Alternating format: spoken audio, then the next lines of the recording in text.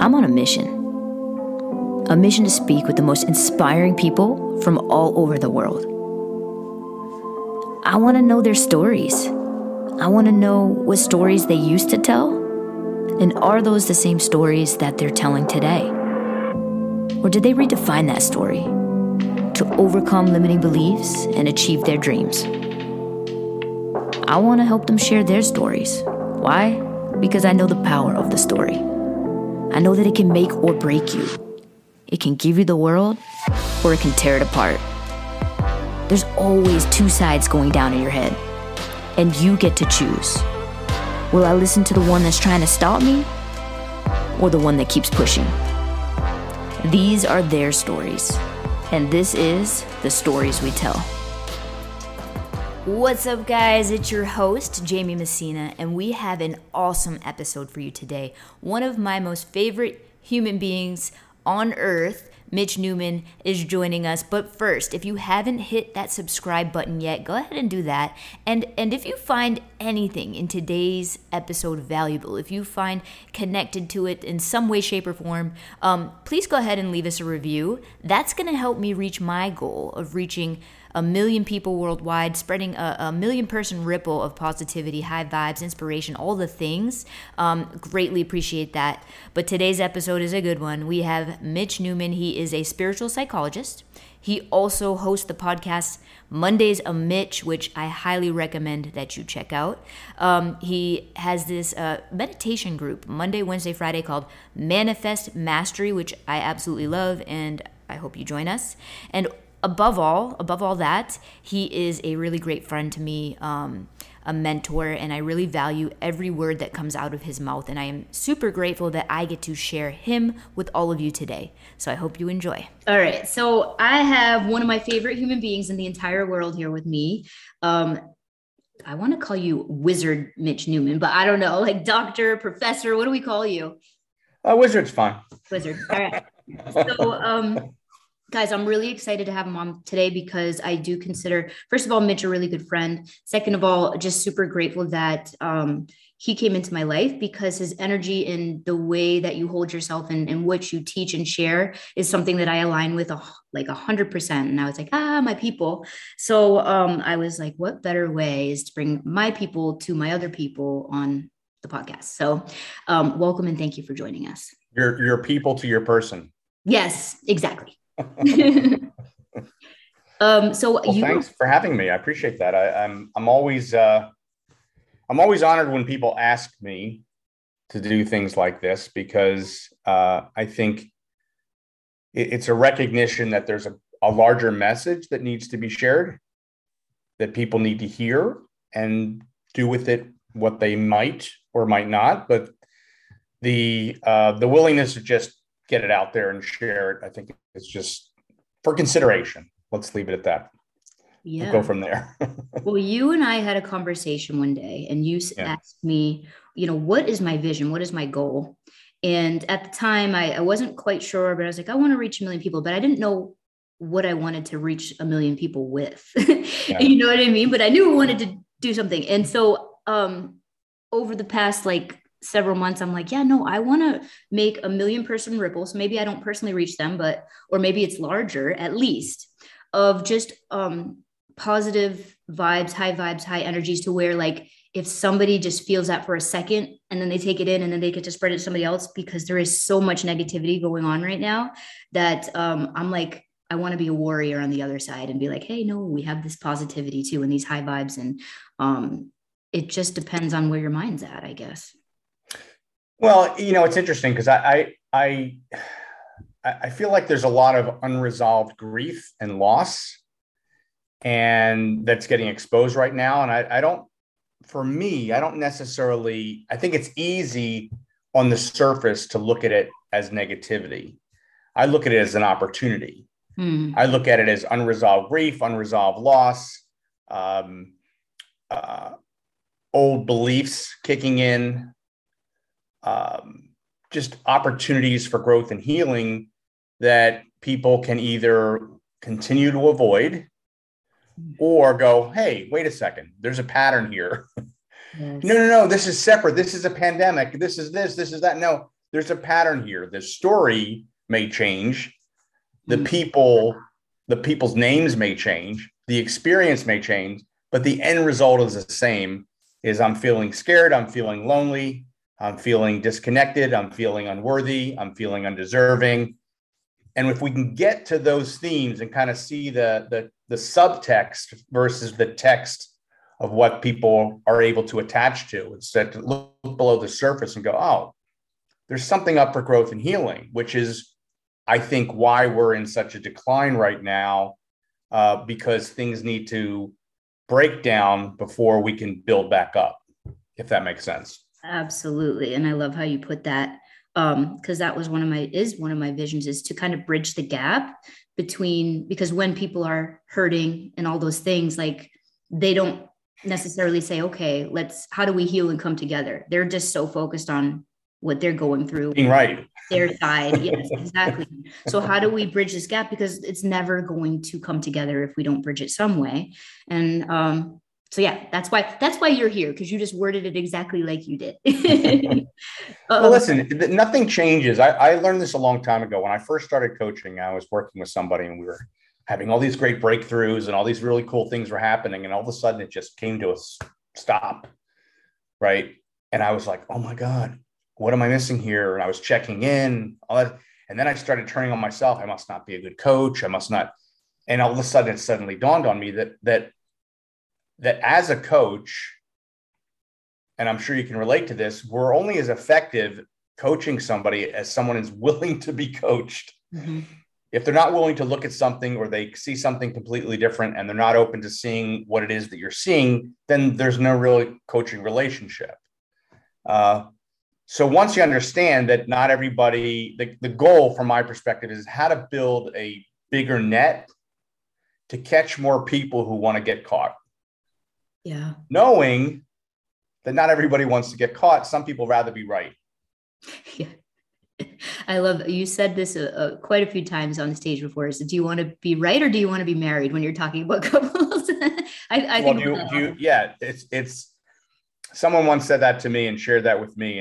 And the righteousness, I think that I was talking this the other day with my wife, because sometimes people get confused about what to say, what not to say. They don't know the crowd or the person they're speaking to. They don't know what they believe or don't believe. And so you naturally want to share what it is, not necessarily that you believe, but your behavior or your actions when you're telling a story will be an indication of what you believe, right? And then you go, oh, maybe I shouldn't have said that. It's like, well, no, like, we all have to be willing to listen to each other, regardless of whether or not we like or agree with what the other person is saying. The biggest challenge that I have is that defensive posture of righteousness, of when people, they talk about something with such great certainty and righteousness that it's almost like they're talking down to you. Like, I know something that you don't know. I'm more enlightened than you are. And when that starts to happen, I've just developed one question that I always then come out with when the conversation starts to go down that path, or I feel like I'm being baited to say something, or to get into it with somebody. I just go, take a deep breath, and I go, so what else is going on? Yeah. And we just get off the topic. Yes. But it's the absolute certainty and righteousness with anything that people are. And what I've learned over the years, that when you have that level, that it crosses the line into arrogance, it's masking something unresolved inside of that person. And they're clearly not willing to look at it based on the posture. So it's easier at that point just to say, so what else is going on? Yeah. And I'm sure maybe they feel relieved too. Deep down. Or not, because sometimes they'll keep coming. They'll keep trying to find ways. I always say that when someone is looking to be right about something, and this happens a lot in coupledom relationships, people will go as far as to make something up if they're trying to bait somebody, if they're trying to trigger somebody, if they're trying to get somebody's goat. And so sometimes people will still come at it. And if they still keep coming at it, then I just get off the phone, or I stop texting or get off the Zoom. Like, I'm not interested in going there. Like, there's nothing that will come from that. Because when you take the bait, when you are triggered by someone else, what it says to their subconscious mind is that they're right. Mm-hmm. Because if you're in the knowing and you're calm and peaceful and you're responding to it, there's nothing they can do with that. But as soon as you jump down their throat or jump back at them or go at them, the subconscious mind goes, see, we're right. Mitch isn't what he said he was, or this proves that I'm right, whatever that is. And, it's a different kind of relationship. And I'm sure you can relate to this as a coach, when somebody is able to self-identify a challenge or a pattern in their lives, and they come to you and say, I'm noticing that I have very strong opinions about something. Yes. And I'm noticing that I can get pretty arrogant with people and pretty righteous with people when I want to make my point. And I'm noticing that's like a pattern in my life. Now you go, oh, I love this client. Yeah, exactly. We have material to work with. We have history to resolve. Yeah. So I love where you're going, like where we were just that conversation, and also your hat, because one of these are the thoughts that are going through my head. The first book that ever kind of opened up my spiritual journey, I was 24 and I read A New Earth by Eckhart Tolle. And I was like, I really loved that book. And it was interesting because I didn't love to read. And that wasn't an necessarily easy book to read, but my dad gave it to me and I found myself on the beach and I read it and I got really into it. And I didn't know it at the time, but that kind of opened the door to a more spiritual journey in the path that I'm on. And I really got fixated on the part where, we're in an evolution of consciousness. And if we don't evolve, then we're really going to self-implode. And now I look around, I'm like, whoa, I think this is what the book was talking about. And is it I don't even know if job is the right, but I feel like maybe somewhat of my purpose and maybe yours, I don't know, let me know, to really connect people and open their eyes and try to help them bridge that gap to up their consciousness game so that we don't implode as a society. Well, it goes back to what I was saying. If people are open to receiving the message, or they're open to going, God, there's some patterns here. I'm realizing I've been so narrow focused in my thoughts and my beliefs. I need to expand and start to look at, because if we're ever going to come back together again, and we will, but the timing of it is much reliant on, as things are still needing to break down, which they're still needing to break down. We're not there yet from my perspective. And as more people are willing to look at themselves in the process of it and at least entertain and engage in dialogue, that's when we have some place to go with all of this. Yeah. When people aren't willing to do it, my response to a lot of times when people will challenge me on something and we'll get into a conversation about something, and I love that because we're just sharing opposing point of views. But when someone is at a point where they're convinced of the opposite is true to whatever I'm saying, at a certain point, I just go, okay. And then there's like the silence is so loud you can hear it kind of thing, right? Because I just cut it off, because it's like, okay, I'm not, as a coach, it's not our responsibility as a light worker, as a mentor, as a leader, whatever names we can attach to the different components of what we do. It's not our responsibility to run around trying to change people's sensibilities, to change people's beliefs. That's not the work. The work is someone comes and says, listen, here's where I'm at. There's a pattern to all this. When I look around, the common denominator in all of the mess that I've made is me. So there's got to be something about me that I need to work with. Can you support that? Now we have material. Now we have history to work with. But if someone I've had people say to me, well, I hear you say this expression all the time and I just don't agree with it. It just doesn't make any sense to me. Can you explain it? I go, okay, well, I'll take another shot at that. And I'll take a very few short minutes to re-explain it. And maybe I've enlightened myself over time and it's evolved, and I'll maybe have shifted something to maybe support the person. They go, yeah, no.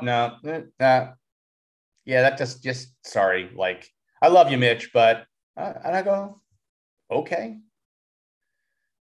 So it's really about the greatest opportunity is instead of trying to convince people of something that we may see so clearly that they don't see or they're not unwilling to see, we have to go, you know what, I'm choosing, just as I want people to allow me the dignity and process of my experience, I therefore allow you the dignity and process of your experience, whether we ever meet halfway or you come over to my side or I move closer to you or we always will disagree.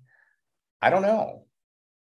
But there's too many people out there who are waking up at a different level within themselves and able to identify that there's some component of self that's missing, or the patterns are really, or you know what it is? They're just so physically, mentally, and emotionally exhausted that they allow themselves something that they very rarely ever did, which is vulnerability. And they like show up at your doorstep. And by doorstep, I mean your text message or your phone or whatever that is. And they're going, something's up. Like, I need some support. And now there's an opening. And how far they're willing to go, it's different for everybody. And you take people as far as they're willing to go, and they all of a sudden you maybe get a little pushback, or you get a little like, this is as far as I can go. At least you're able to identify this is as far as they can go right now. And you go, great, awesome. That's their journey. I respect it. I honor it. And then you move on. But the people who spend a lot of time, as you've heard me talk about before, falling in love with people's potential, like, you see, I see this. If you could just see this. And I always say, when you fall in love with somebody's potential, you're revealing parts of yourself that doubt your own potential. Like, why do you have to work so hard? Yeah, that one always hits me. All right, so let's take a little pivot for a minute. The podcast name is The Stories We Tell, and the idea is that I want to interview people, and I am interviewing people that maybe have overcome a story that they used to tell themselves, and now they get to retell that story to inspire others who might be telling themselves a similar story. Now, I don't know anything other than you are the wizard. Now, was there ever a story that you told yourself in the past that kind of you had to break through to get to where you are today? Yes. I probably would say several bookloads of chapters of stories, because it's all story. Right. So it's all story. So I used to perceive myself, because I never thrived academically. So I viewed myself as academically, well, I can say it now, academically challenged, but at the time I would think I was stupid.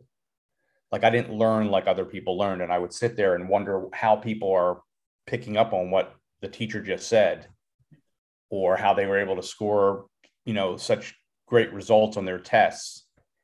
And so there was a strong story that I was telling myself that I'm not stupid. And then there was a time when I first moved to LA in my mid-20s, and I thought about going back to school to become a therapist, and started to look into it. And then all of a sudden the fear came up, because it's like, no, that's school. Like, Mitch, you're going to out yourself. I did the same thing. If you go back even further, when I graduated college, I applied to law school thinking I would go to law school. And then I backed out of it with a story I was telling myself, that I didn't want to go to this particular city. The school wasn't yet accredited. But the truth is, I was scared out of my freaking mind that I wasn't going to make it because I wasn't smart enough. So I would say that was a pretty large theme that traveled with me in my early 20s and all the way till 39. Yeah, 39, 40, when I decided with my wife to go back to school and get my master's in spiritual psychology. But I didn't decide yet. I wanted to go to the open house. So I was going through the motions, right? Because my wife my girlfriend at the time, she wanted me to, if we're going to stay together, I want to know that we're moving down the same path. I'm like, oh, okay, sure. I'll go to the open house. And in the open house, for the first time at 39, 40, I realized that there was other ways to learn something, that I realized in the process of that I was an experiential learner, that I needed to experience something, and then I can go back and read about it. But if I just read about it, or I just hear it from an auditory standpoint, I don't always get it. And that was where my challenge was, because this program was an experiential program.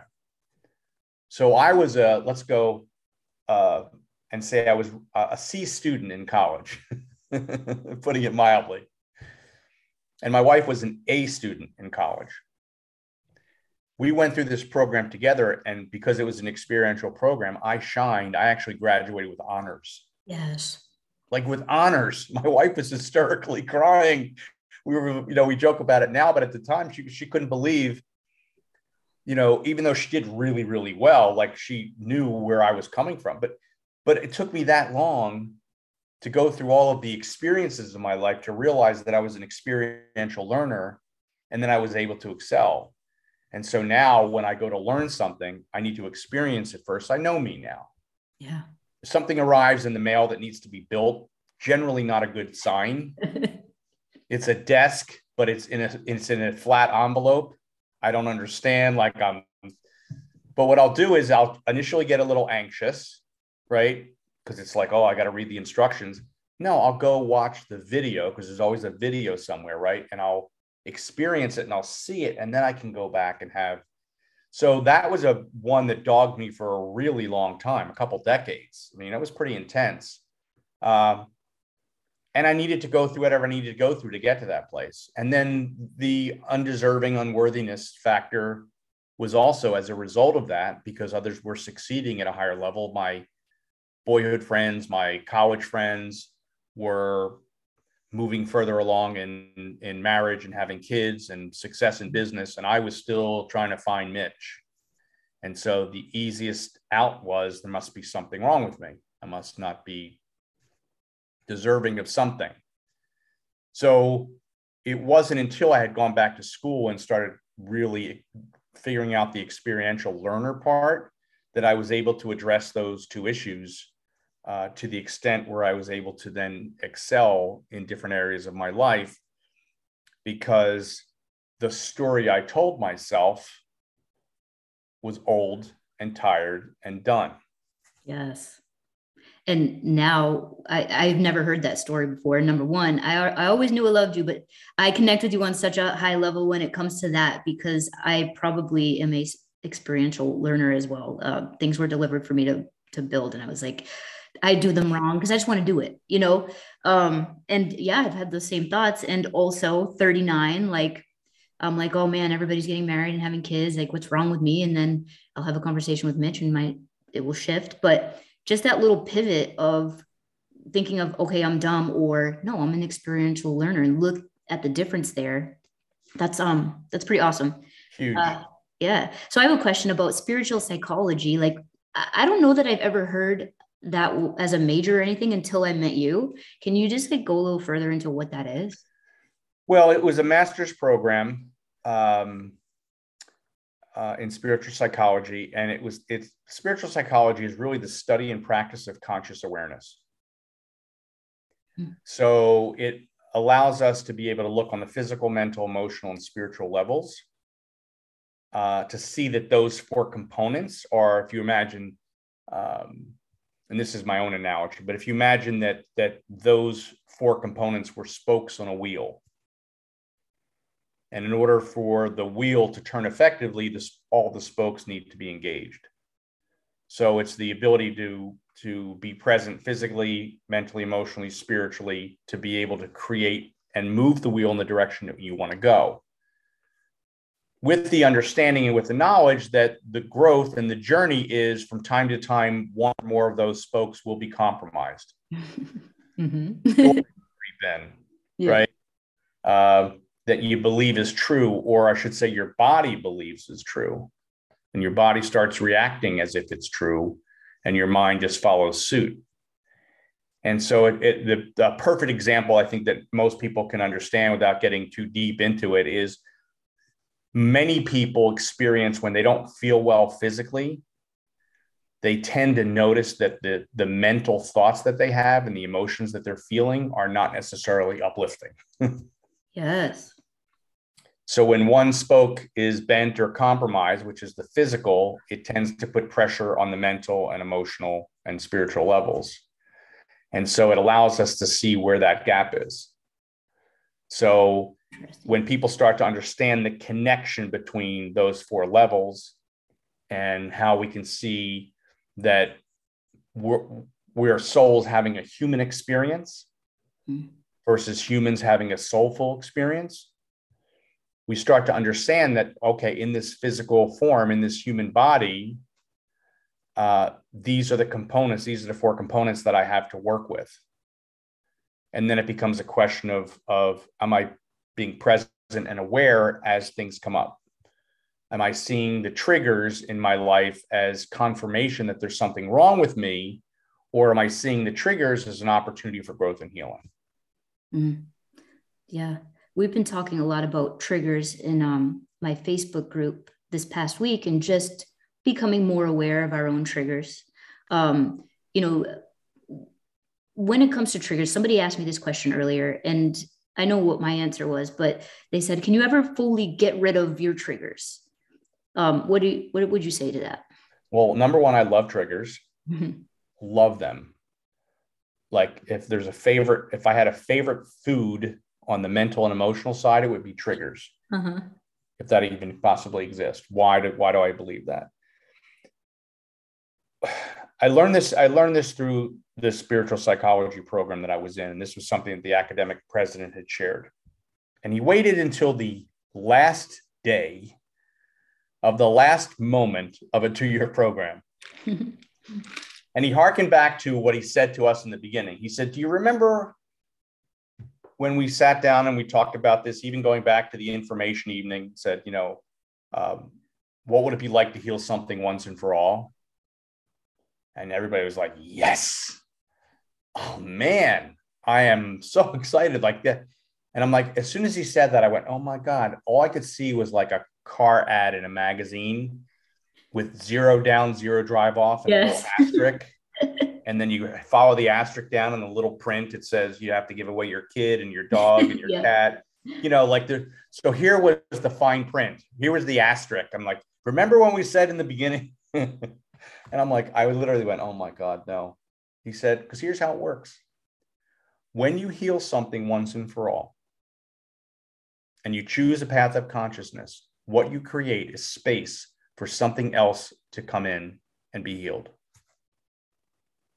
Like the work isn't done while you're in this human suit. It's never done. And so in the understanding of that, the first part was, oh, damn, right? I thought I was done. Right. But it was like, no, like when you really start to understand and grasp that, you go, wow, like this is so cool because I'm able to move something out of the way. And now I know whatever comes in is a sign and an indication that it's ready for growth and healing, provided I am. Provided I don't have a story attached to it and say something like, yeah, well, that call from Jamie, who does Jamie think she is? Blah, blah, blah, blah, blah. I've worked with her. Instead of going, oh, wow, that phone call really triggered something inside of me. Thank you, Jamie, for being my teacher and a gift in my life, because you've moved something to the surface that's, if I'm ready to be able to address and heal, knowing that once I do that, it creates space for something else. Okay, next. Like that's how it works, right? Yeah. But here's the one caveat. Through my growth and healing over time, I believe that in many situations, there's always a deeper cut. So we don't want to allow our ego to slip in and think, I got that whole money thing. I got that done. I got that handled. Because I always find that in many situations, there's a deeper cut. Meaning now that you were able to absorb that, now let's go a little bit deeper. And then you think you're through with that and you feel complete around that. You may find 6 months, a year, 5 years, 10 years down the road, that scenario comes back because there's something deeper that's ready because you're ready to look at it. So when people used to say to me when I was practicing full on as a coach, right? They used to say things like, "You get triggered?" And I'm like, every day. And I said, here's how you know that you're growing. Here's how you know that you're transforming. This is the only way that I've ever figured out for myself and watching other people go through the process. So I'm a student of everything that I teach. I put my hand on the hot stove before I explain to you why you don't have to, right? Yes. I may have done it 5 times. So I really want you to hear me, right? But you may still need to put your hand on the hot stove, and that's okay. But here's what I've learned. Healing and growth and transformation happens when you find that you're triggered less often. And when you are triggered, it's for a shorter duration of time. So the thing that really would normally take you out, and like maybe you're in bed for 3 days, you can't move because the relationship ended, blah, blah, blah. You're down to 1 day. Whoa, that's great. So when people say to me, how is that great? Like, well, it used to be 3 days. You're going in a good direction from my perspective. So that to me is consciousness is not a destination and transformation is not a straight line. So there's no I've arrived. That's the ego who wants to believe that. It just means that you're open and present to whatever growth and healing is available to you as it comes forward, and it's going to come forward through triggers. And sometimes you're going to realize that you're still triggered by something 5 years later that still needs to be healed. And all of a sudden you're going to go, God, in the past, this used to take me out of my whole day. And now it's like in 40 minutes, I was back. Yeah. That's what I look for when I work with somebody. That's what I want to support, because that's what happens to me. And I've been doing this for 20 plus years. Yeah. When I came to the realization that there is no destination, that it's just a process, it's a growth process, it's a journey. And hey, let's enjoy even the sad part. Because, I'll call Mitch, I'll be sad or something. And when I say enjoy, I'm not happy about it, but I'm not like, this shouldn't be happening. I'm like, okay, how can I lean in further? It was like a weight was lifted off of my shoulders that like, okay, I'm not supposed to be right here. I'm just supposed to be taking in this journey and learning as I go and getting a little bit better each time. Like, it was the best feel. I think about it often now and try to share that with other people who are open, but, and remind myself often too. Yeah. Triggers are a gift, and here's the cool part also about them is sometimes you'll get to a place where somebody will say something to you or say something in a way or use a word that in the past would really annoy you or bother you, that the word would trigger you, right? And all of a sudden they say it and you don't have a reaction to it. You're just neutral to it, or you're responsive to whatever it is that they're saying. And then all of a sudden you go, wow, that was kind of cool. Like in the past, that would have really set me off and I was good with it. Like, because you start to understand that it's all, and you've heard me say this 1,000 times, probably more, and I'll continue to say it. Anything that upsets me is about me. I learned that from my spiritual teachers in my program. Anything that upsets me is about me. So if I understand that and truly trust and believe in that, and I've been able to, as a result of that, heal many aspects of my life and continue to do so, well, then I know it works and it makes sense to me that I'm not excusing behavior, the other person's behavior. I'm not excusing that. I'm not making excuses for them or letting them off the hook.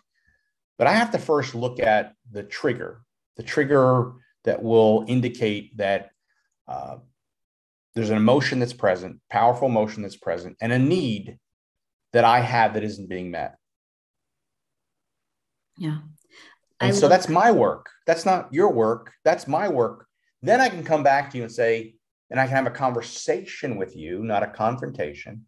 Mm-hmm. And I could say, hey, are you open to talking about what we talked about earlier? Because I realized it triggered me and I had to do some work for myself around it, which is really cool. But I still want to talk to you about the experience. Are you open? And you say yes, hopefully, not necessarily. Now we can have a conversation about what took place, and I can maybe set some boundaries about what's okay and what's not okay in a way that doesn't re-trigger you, because I'm not like, right. At you, right? I love when you say that too. And I use it often just to remind myself, because in the past, I would also, if somebody was upset about something that I'm like, wait, what? Why are you upset? Like, I would take that on, right? And oh, I did something wrong. It has to be something I did. And so not only when I get triggered up, okay, what upsets me is about me, but if somebody else's trigger is going off, instead of me automatically thinking it's my fault, I'm like, okay, whatever is upsetting them is about them too. And I can take a step back and be okay because I know I came from a good place of good intention, and when they're ready to talk about it, we can. Well, and that's the thing, when they're ready to talk about it, like if they're triggered. I've seen people weaponize that statement as a defensive tool to kind of shame somebody. So let's say you get mad at me about something, and instead of allowing you the dignity of your process and experience, I go, well, and I use the you language. If it upsets you, it's about you. And not only infuriates you even more and creates more of a wall and a divide between us, because now I've weaponized what really is a statement of ownership that all of a sudden gets turned into, turned in a way that allows someone to not be present and be in their own ownership around allowing somebody to have the experience. There's no empathy in that statement. Right. Yeah. But at least taking the, I guess I keep going, this is probably an ego thing. Because for a long time, I would always blame. I had this blame, and so that statement for me, like, it's not using it against them, but like, okay, it's not you. Don't worry. Like, they're going through their things, and, either you work it out or you don't. But it's okay. I guess everything's okay. It's all unfolding perfectly. Well, it is, and I genuinely believe that, and not always.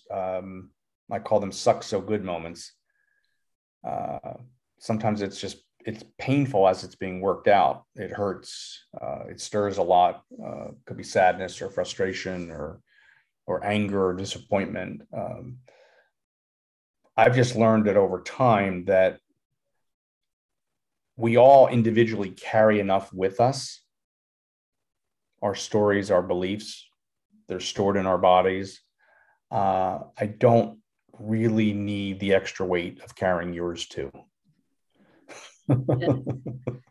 I love the story in The Power or A New Earth where, there's a monk, two monks are walking in the desert or something, and they come across a puddle, and they're not supposed to talk to anybody, but there's this old woman trying to cross the puddle, and they're not even supposed to look at her, but one of the monks picks her up, walks her across the puddle, puts her down, keeps walking. And then 3 miles later, the other monk's like, why did you pick her up? And he's like, I put her down miles ago. Why are you still carrying her? And I love that. I always say that in my head. I'm like, put it down. I don't need anybody else's stuff. Yeah, it's true. Very true. So I don't want to take up too much of your time, but there's a question that I like to ask towards the end of an interview where, first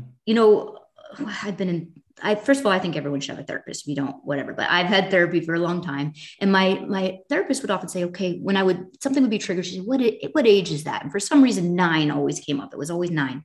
So when you think of your childhood self, is there a certain age that comes up for you?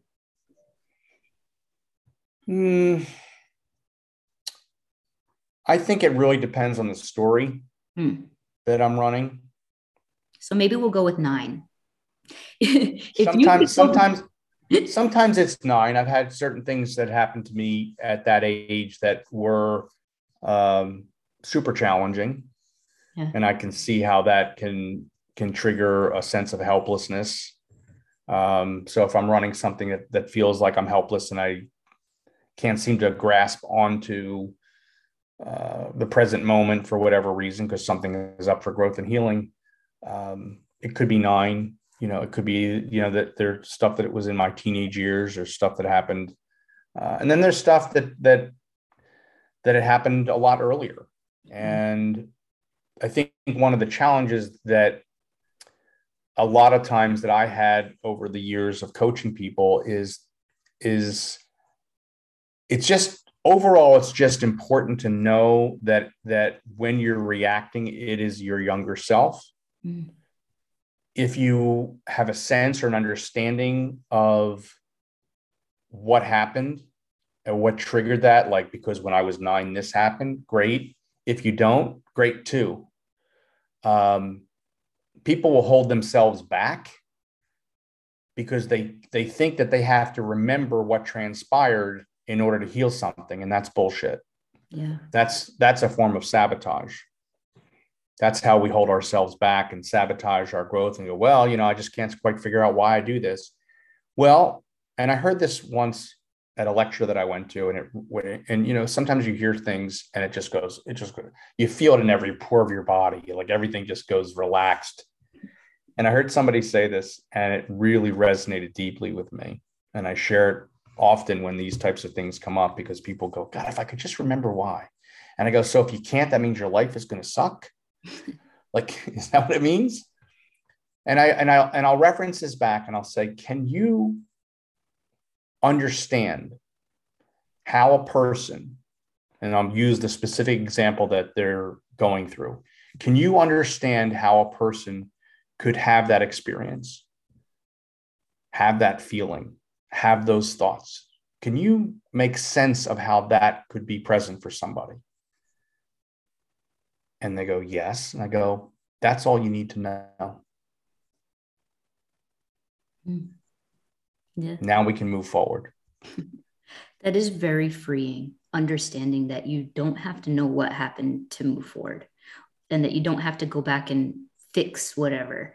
Can you make sense of it? If you can make sense of it and go, yeah, I could understand, given a certain set of circumstances, how I could have behaved that way or said that or reacted that way. And I could see how that has happened with other people. And now that I really think about it, I can see multiple situations in my life where other people have behaved that way.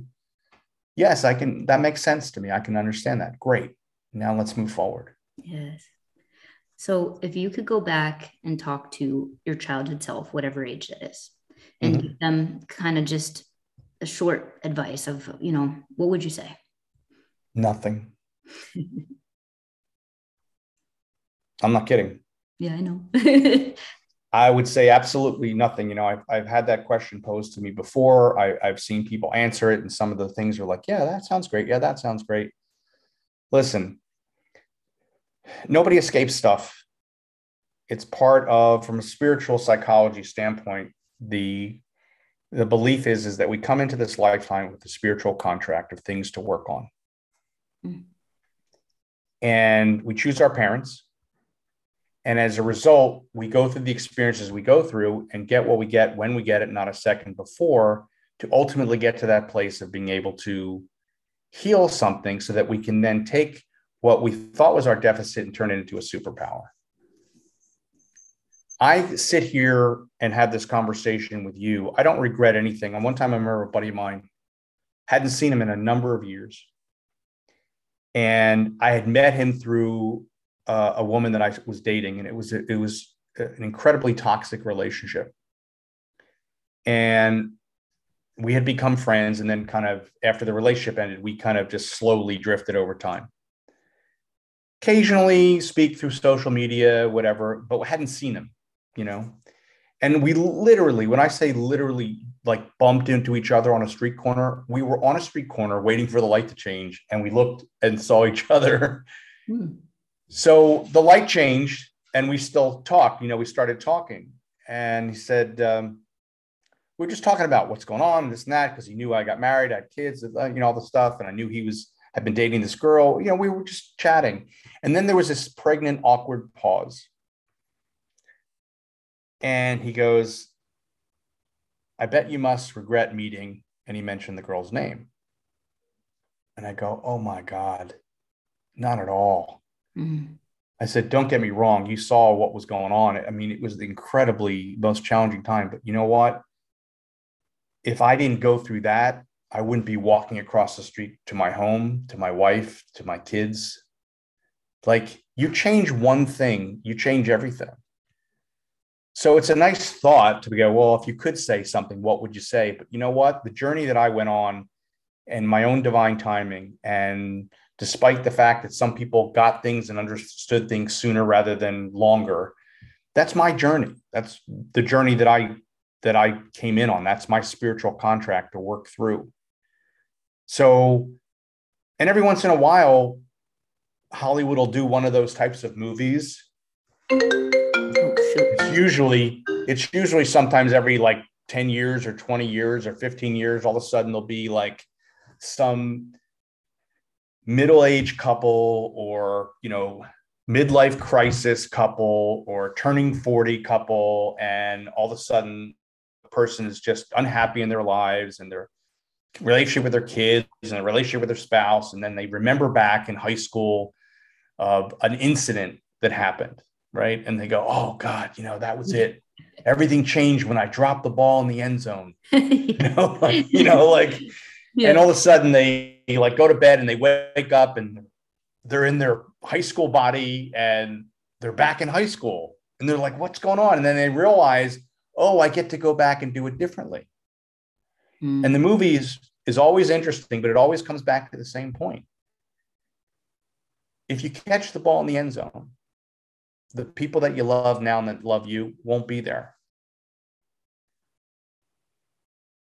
It's easy for me to say, gosh, I wish I was ready to have met my wife sooner, that I would be able to chronologically live longer, by having kids that I'm almost growing up with at the same time. That's not my journey. So if I did that and I wish for that, that means that, and my daughter even one time said that to me in the car. She asked me about, something regret something, meeting mommy sooner, or, no, because then I wouldn't have you. And she was like stunned, like it didn't dawn on her that everything then changes. Right. Yeah. You change one thing, you change everything. And it's the same reason that there's a movie back in the 70s with Bill Murray called Groundhog Day, where he wakes up every day and he's a reporter and every day is the same day. Yeah. He's like trapped in the same day every single day. And then all of a sudden, one day he just does one thing differently. And then it changes. So you have to be, from my perspective, you have to be aware of that. So when people say, well, what would you do differently? Like nothing. I can't, like the joy that I feel now, even just being present here with you to have this level of conversation wouldn't have been accessible to me if anything that you've just asked me, I could put into play and shift or change. And those thoughts generally in a lot of situations tend to spiral people, because then they start reminiscing on the past and they start wondering what if, and then next thing you know, just about to use some colorful language. Oh, that's fine. But somebody finds themselves like, let me look up my old, boyfriend or girlfriend from 30 years ago. What are they up to? And like you start thinking like no, this is the life, man. This moment is your life. Nothing can change except what you shift moving forward. So let's not even have that conversation for me. So that's a long answer to a. Well, maybe what you would tell them is, hey, enjoy the journey. That's it. This is the journey you're on. So be in it. Be here. Be now. Mm-hmm. I love that. All right. So Mitch, how can people find you? Like, tell us about how to find your podcast, because Mitch has a podcast, by the way, and awesome social media and everything. How can they have more Mitch in their life? Well, I have a podcast called Mondays of Mitch, and it is on a higher level of conscious leadership. First and foremost, primarily learning how to lead yourself, which everything we talked about today was about leading yourself. And then provided that's in the cards for you, then how to lead other people as a result of it, whether you're a coach, a mentor, a team leader, building out teams, whatever your business may be. So people tap into that. It's on every major podcast platform. The one that came out today on Mondays of Mitch was on intuition, and it's I think my 70th episode. So it gives me an outlet. It's fun for me. _ Life's a Mitch _ is my Instagram. And on there, you can see when I post everything on Mondays about that stuff, you'll be able to see. I also lead a meditation Monday, Wednesday, and Friday, which I highly recommend. I love it. Which people can pop into, called Manifest Mastery. And so they can just reach out to me at _lifesamitch_, and I'm happy to connect people to that if that's something that ultimately resonates for them as well. Yeah, and I'll have all the links to his stuff in the description, so check that as well. Do you have any final like words for anybody? Like, could maybe just some final thoughts? Well, listen, I think it's important. The podcast is about stories and in essence, and it's really about, I heard this, and I say it all the time, and I heard this. Oh God, I want to go back. It's for sure 20. It's over 20 years ago, maybe 22 years ago. And a friend of my wife's, I heard her say this, and the moment she said it, I'd never heard it before. It became part of me. It just was going to become part of me wherever I went. And that is this understanding that it's all story. And so whether I'm talking to a friend or I'm talking to my wife or I'm talking to my kid, the understanding that it's a story and letting the other person know it's a story is super important. So I'll always say the story I tell myself is fill in the blank, because you're announcing it. I don't know if there's some truth to it, and there's not. Maybe it's completely made up. I don't know. Maybe there's some truth to it, but it creates a dialogue when we start owning the stories. And I had created a process years ago called scripting. It was my first, one of my first big tools that I was teaching people. So I used to be, in a former life, I was a sitcom writer and a screenwriter, romantic comedy screenwriter. And I had taken my background as a sitcom writer and a screenwriter, and I married it to the psychology aspect. And I created a process called scripting, where couples would bring together, they would agree on what's the fight that never ends between you. And they would agree on the fight, because it's always the fight that was always, interrupted because you arrived at the restaurant and you were going to be with friends, or the kids walked in the room, or something happened. But it was always a to be continued story that never got resolved. And I was able to have them agree on that, give them a script writing software that they could write their version of that experience. And then we get together and do a table read, and you get to see how eerily similar both scripts are, because everybody has memorized their lines by now, right? But I would teach them through understanding that these are the stories that they're telling themselves, and what's behind the stories are their old limiting beliefs. Mm-hmm. And if we could heal that, and if we could work on that, then we by the end of the process, I was able to bring them back, separate them out, work them individually, and then bring them back together to create a script that would come to a conclusion and a deeper understanding of who we are individually and who we are as a couple, so that we're able to resolve this supposed conflict. That we could stop running the stories about each other and instead create a new story about what is the fucking truth. Yes. Ooh. So these are the stories we tell ourselves, and stories is also a very powerful, great way to heal, provided we're ready for that next step. That was perfect. Wait till you hear the beginning. My intro. It's right in line. We're aligned. Cool deal. Well, thank you so much for your time today. I'm very excited for everybody who follows me to get to know you as well, and just grateful for you. I appreciate you and appreciate you inviting me on. Like I said, I'm honored to be here with you and spend this time together. Awesome. All right, guys, that was Mitch Newman. I know that you enjoyed that episode. How could you not? Don't forget to check the show notes, the description, so you can go and follow Mitch's journey and continue to hear from him. I highly recommend it, and I will be back again soon.